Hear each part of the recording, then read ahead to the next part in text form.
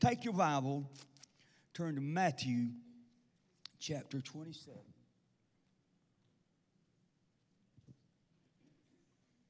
And some of y'all is going to be glad you got your shout out. Matthew chapter 27. Let's start with verse. Let's see who we want to start. Let's start with verse 21. We'll explain it in a moment. Go with verse 21. We'll go down through 31, okay? The governor answered and said unto them, Whether of the twain will you that I release unto you? They said, Barabbas. And Pilate said unto them, watch this question. What shall I do then with Jesus, which is called Christ? What shall I do with Jesus, which is called Christ? And they all say unto him, Let him be crucified. The governor said, Why? What evil hath he done? But they cried out the more, saying, Let him be crucified.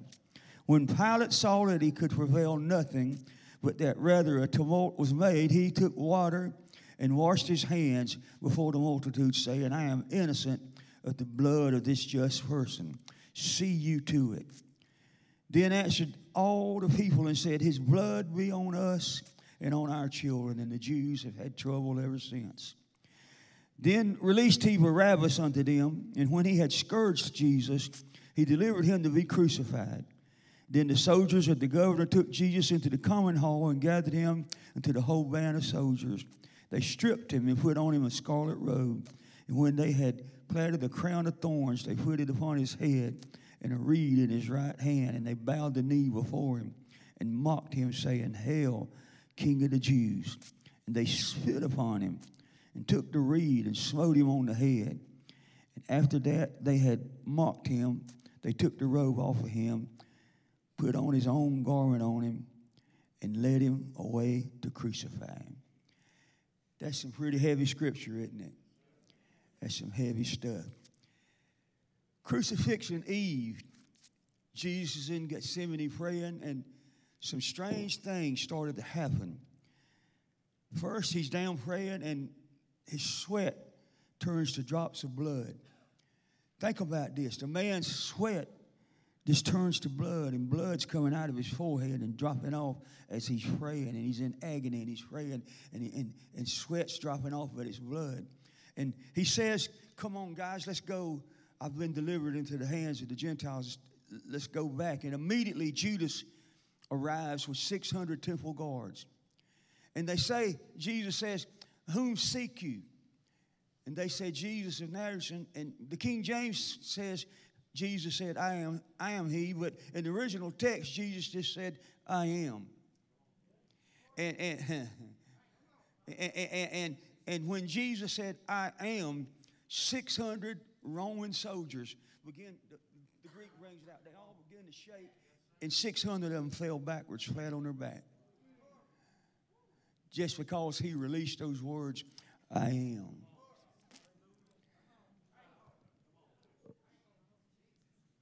Then Peter takes a sword and chops off one of the servants' ears, and Jesus reached down on the ground, picked it up, and just stuck it back on his head, and like nothing had happened. And then a strange thing in that story is, as they start to lead Jesus back out of the garden, we see there's a naked young man wrapped in a linen cloth. And this naked young man wrapped in a linen cloth is following Jesus. And the soldiers see that he's following them, and they think, what in the world this naked boy doing following him? And they reach up to grab him. They got a hold of his linen robe, and he runs out of it, leaves the linen robe with them, and he runs off naked.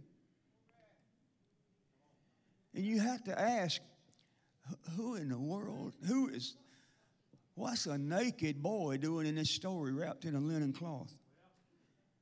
What is he doing in it? Who is this? And the clue for that is the Greek word for linen cloth is only used twice in the New Testament. It's used at what this boy is wrapped in, and it's used for what they wrapped Jesus in when they buried him. So my thoughts are, this young man had been buried that day, probably. wrapped in a linen grave cloth, and was laid in a tomb. And when Jesus said to the soldiers, I am, and that force was released, whew, it blew past that boy's grave, and he resurrected and got up. And he's following Jesus because he wants to see who resurrected him.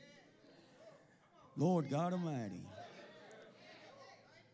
Think about that kind of power. Think about that kind of power. And so then we pick up the story. They take Jesus by the high priest's house, and then they take him on over to Pilate's house, the governor's house. We pick up the story here where he's saying, whom should I release? He didn't want to kill Jesus. He didn't want to crucify him. He seen him as an innocent man. And so they had a custom. Every year at this time, they would release one criminal they would release to let him go free.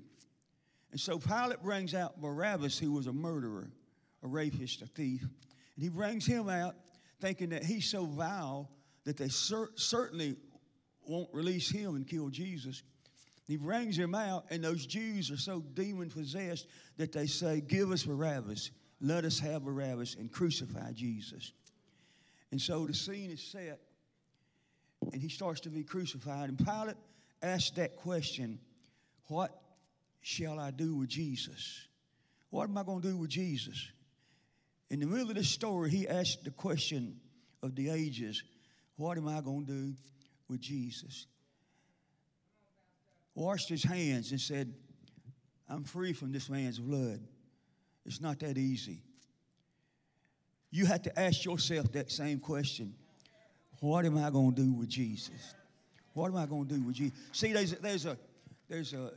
in life, you're going to answer a lot of questions.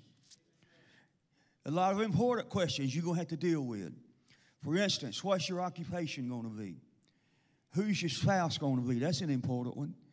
Where are you going to live? Here's an important one. Where are you going to go to church?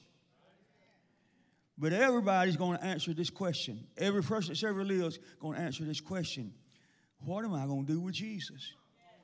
It's the greatest question in your life that you'll have to deal with. What am I going to do with Jesus? And how you answer it determines how you spend your eternal destiny.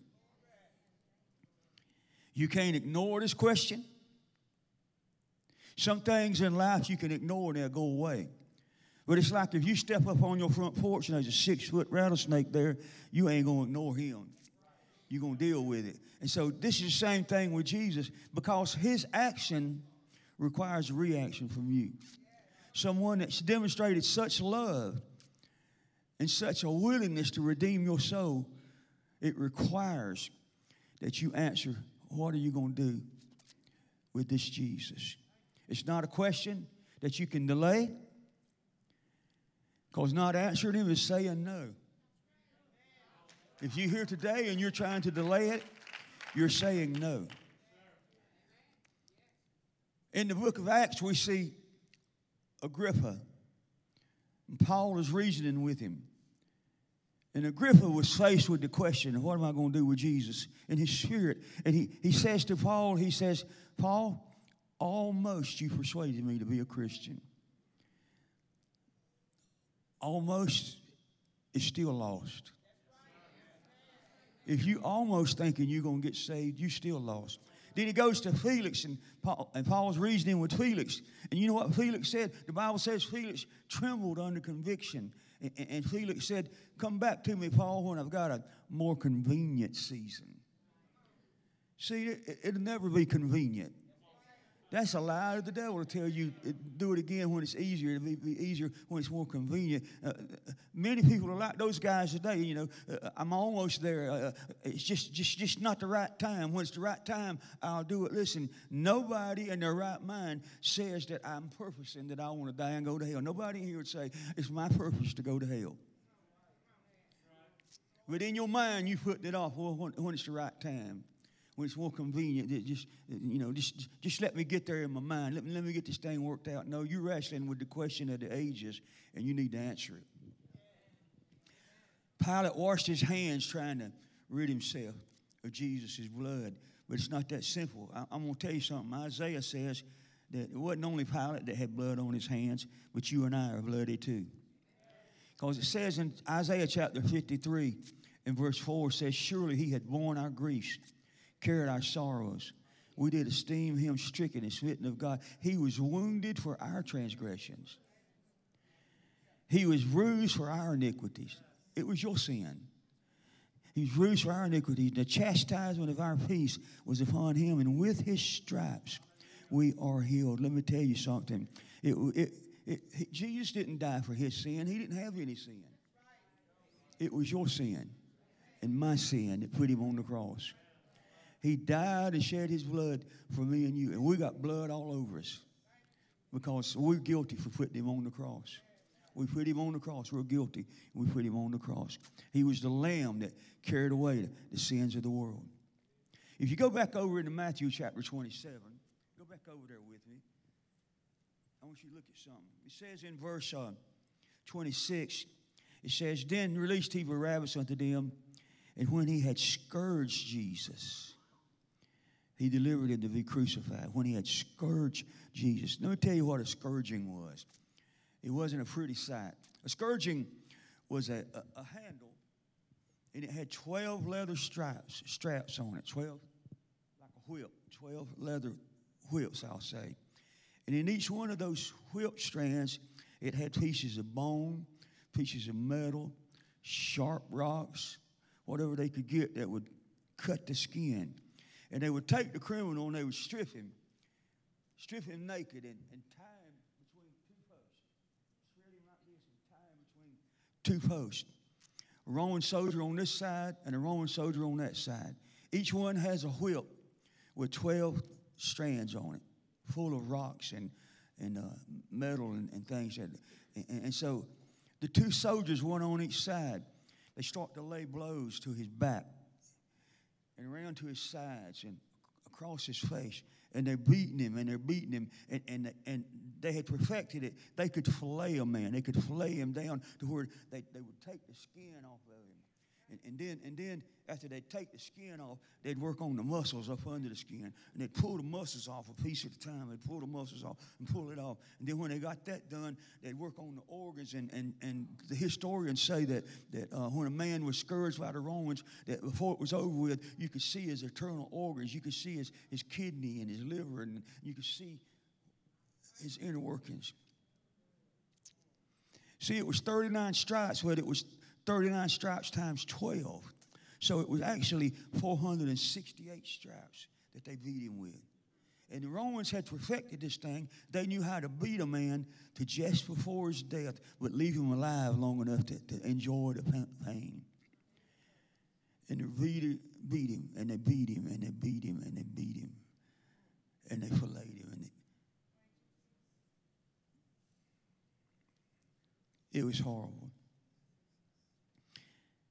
Then if you look in verse 27, it says they took him to the hall, 600 men, and they strip him off the robe, they put on another robe, they make fun of him, they flat the thorns on him, they spit on his face, they pluck his beard, they hit him on the head on the crown of thorns with a rod, just inflicting as much pain as they can. I want you to see what Isaiah prophesied some of this. In Isaiah chapter 50 and verse 6, I want you to see what Isaiah said. Go with there to verse 6 of Isaiah 50.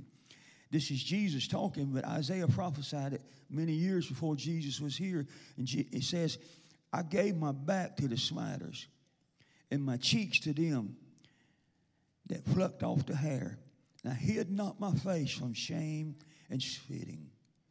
That's Jesus talking. That's his thought. And then if you go to Isaiah 52, go to Isaiah 52 and look at verse 14.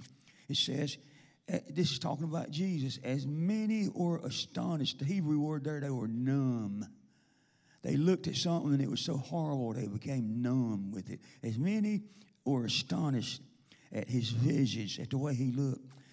His visage was so marred, more than any man. Did you hear that? His visage was so marred, more than any man. He was beat worse and messed up more than anybody had ever been beaten or abused. His visage was marred more than any man. and his form more than the sons of men. Jesus took a beating for you and I. It was a horrible sight. It wasn't like you see in these Hollywood movies, most of them. I know there was one that came out recently that was pretty close, but most of them you see a Jesus that looks like a playboy. He looks like he's a European playboy. Jesus wasn't European, but and he's pretty, and they whip him a little bit, and they hang him up on a cross, and you know it don't look so bad. It wasn't that way. He was beat till he was a bloody pulp. And like Pilate, you and I have to deal with the question, what will I do with Jesus? See, Pilate didn't want to see it. Pilate didn't want any part of it. But let me tell you something. You need to look at him today. You need to ask yourself a question. Am I doing right by Jesus? Because here's the deal. If you don't look at him today, you'll get to look at him later. Yes, you will. And I'm not going to preach long today, and we're just going to pray, but I want to read you a scripture right here. Listen to this scripture. If you don't look at him today and get things right with him today, there's coming a time in the future that the Bible calls it the great white throne judgment. And everybody will stand before God. And in Revelation chapter 20, I want you to look. Revelation chapter 20.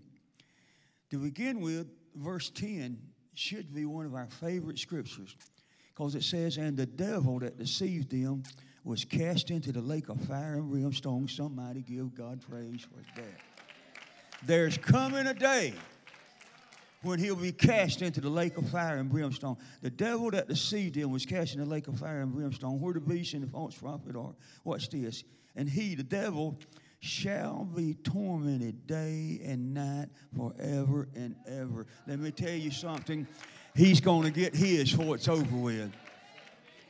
And he's going to be tormented forever and ever and ever. No wonder he's mad at you, because you're going to heaven. And you're going to live in the joys of the Lord forever and ever. But the devil's going to be tormented forever and ever. Tommy, I just saw you. It's good to have you back today. Glad you're healing. Glad you're healing. Watch this now. Go on down to verse 11. He says, and I saw a great white throne, and him that sat on it, from whose face the earth and the heaven fled away. Don't sound like this is nobody you want to mess with, does it? The whole earth and the heavens fled away from his face. And there was found no place for them. And I saw the dead, small and great, stand before God. And the books were open. And another book was opened, which is the book of life. And the dead were judged out of those things which were written in the books according to their works. What about that? Everything you ever done. As a matter of fact, every thought you've ever thought, you're going to get the answer for it. It says, and the sea gave up the dead which were in it, and death and hell delivered up the dead which were in them. And they were judged, every man, according to their works. Death and hell were cast into the lake of fire. This is the second death. And whosoever was not found written in the book of life was cast into the lake of fire. Friend,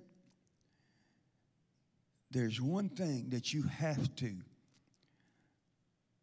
must take care of, and that is to know that your name is in the book of life. If you don't know that today, then you're playing with an eternity that you don't even want to think about. If you're playing with that today, well, how do I know, Brother Steve? Because the Bible says his spirit will bear witness with our spirit that we are the sons of God. Let me tell you something. If you have to question it, then you're not saved. Because if you are saved, his spirit bears witness with your spirit. You know you're saved. Now, you might not be perfect, but you know you're saved. But if you're having to question whether or not my name's in the Lamb's Book of Life, then it's probably not. And you're probably in trouble eternally right now. And that's not anything that we take pleasure in saying. What's to do, what we're going to do, what we're going to do. The Bible says today is the day of salvation. Today is the day of salvation. Watch this now. You say, well, I just need to wait for a convenient. I got some things in my life I need to take care of. I need to wait for a convenient season. I need to take care of this and take care of that. Let me tell you, you are not promised that you've got tomorrow to take care of it. You don't know you've got this afternoon. Agrippa today is walking up and down the corridors of hell, wringing his hands, going, I was almost persuaded. Felix is saying, if I just had a convenient season, I just couldn't find a convenient season, and here I am. Listen, your Bible tells plainly that you cannot come to God except the Spirit of God draws you. Don't tell yourself, well, I'll get saved at a certain time in my life, or I'll get saved, whenever. No, you don't know. You don't pick the time you're going to get saved. You can't come to God except the Spirit of God draws you. You got to come when the Spirit of God's dealing with you. And then here's the scary thing. In the book of Genesis, the Bible says that His Spirit will not always strive with a man. So you can get to a place to where He's not even dealing with you.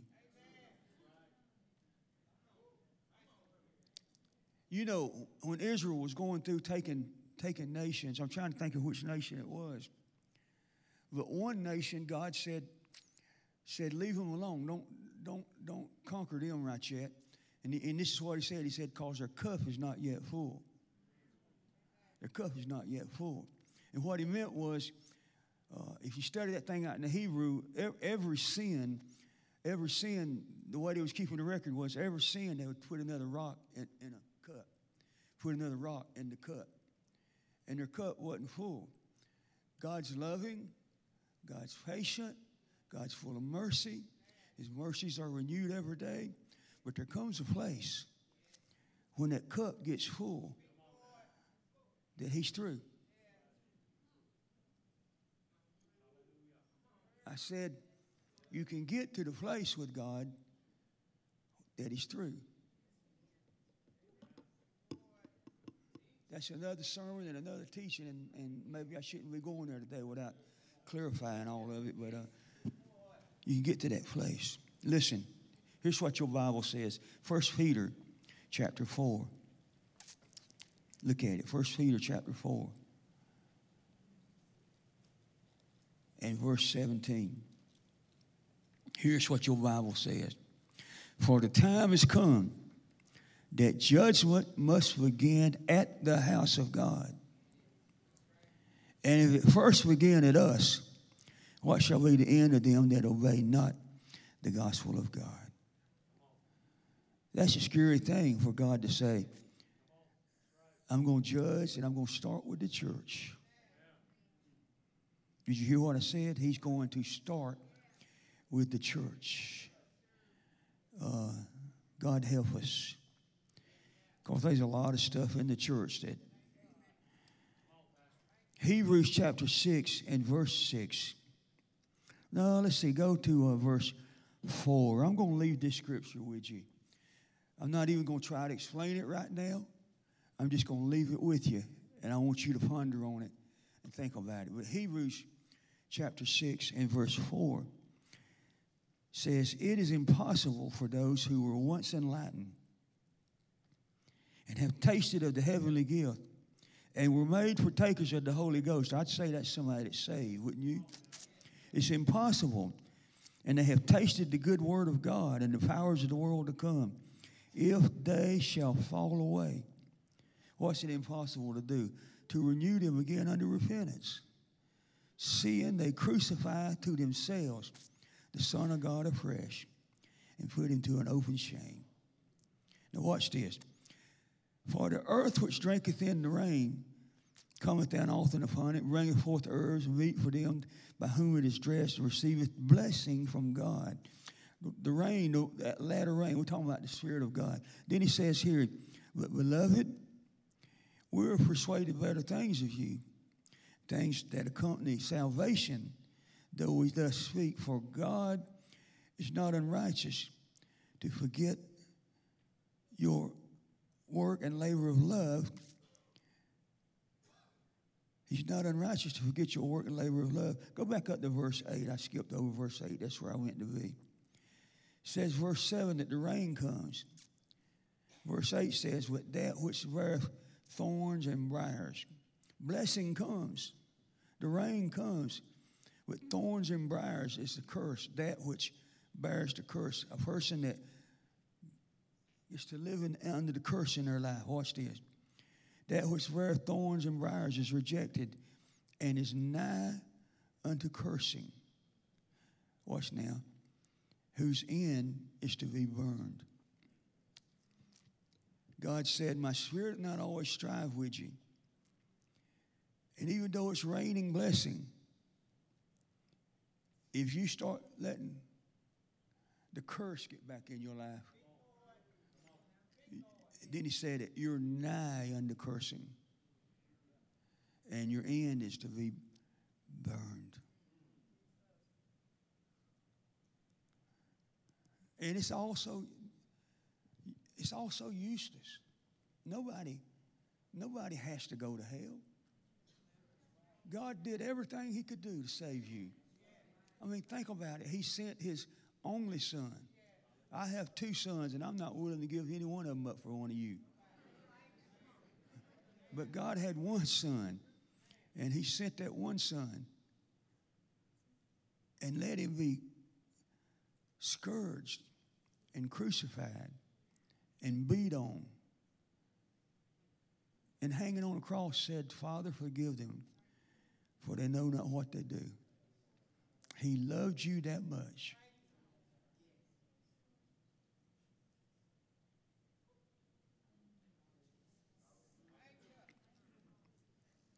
What shall you do with this Jesus, which is called the Christ? That's the most important question that you'll ever answer. Have you, now see, I'm not talking about, are you going to go to church? You can come to Set Free every Sunday, and that ain't going to save you.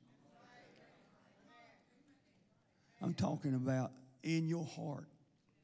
Have you settled the question, what am I going to do with Jesus? You say, well, Pastor, what am I going to do with Jesus? Here's what you're going to do. You're going to repent. You're going to tell him, I'm sorry for my sin. I don't want to go to hell. I don't want to live eternity in punishment. And then you do what the Bible says.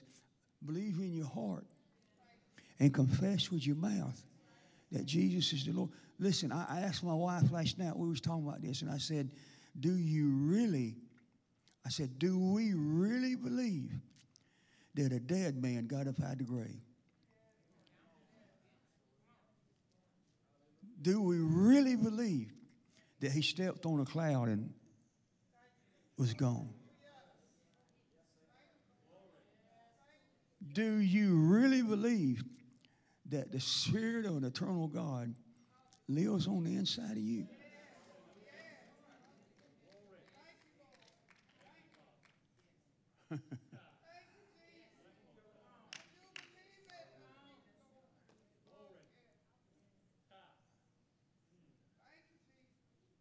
Do you know today that you got saved?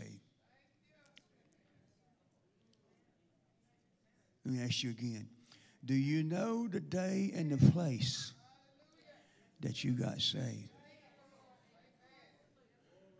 See, I don't buy into this stuff of, well, I was just always raised in church and I just always, no, I know the day and the place and the time and where I was at when God's, listen, how can the Spirit of God come and take up an abode in you and you not know it?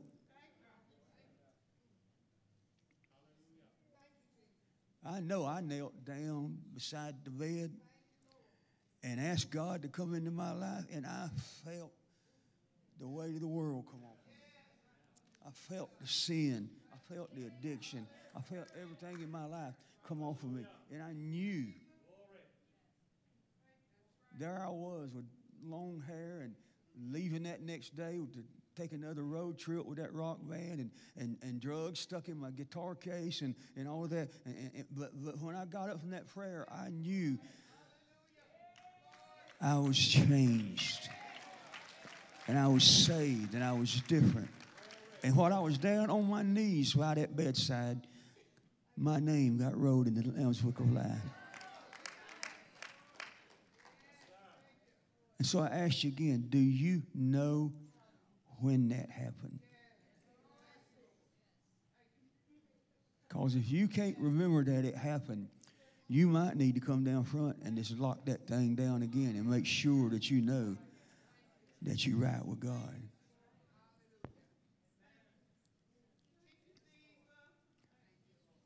You can be like Pilate and try to wash that blood off of you all you want to. But you're dirty and you're bloody, and until you get washed in Jesus' blood, you're going to stay that way. You've got to come clean with God.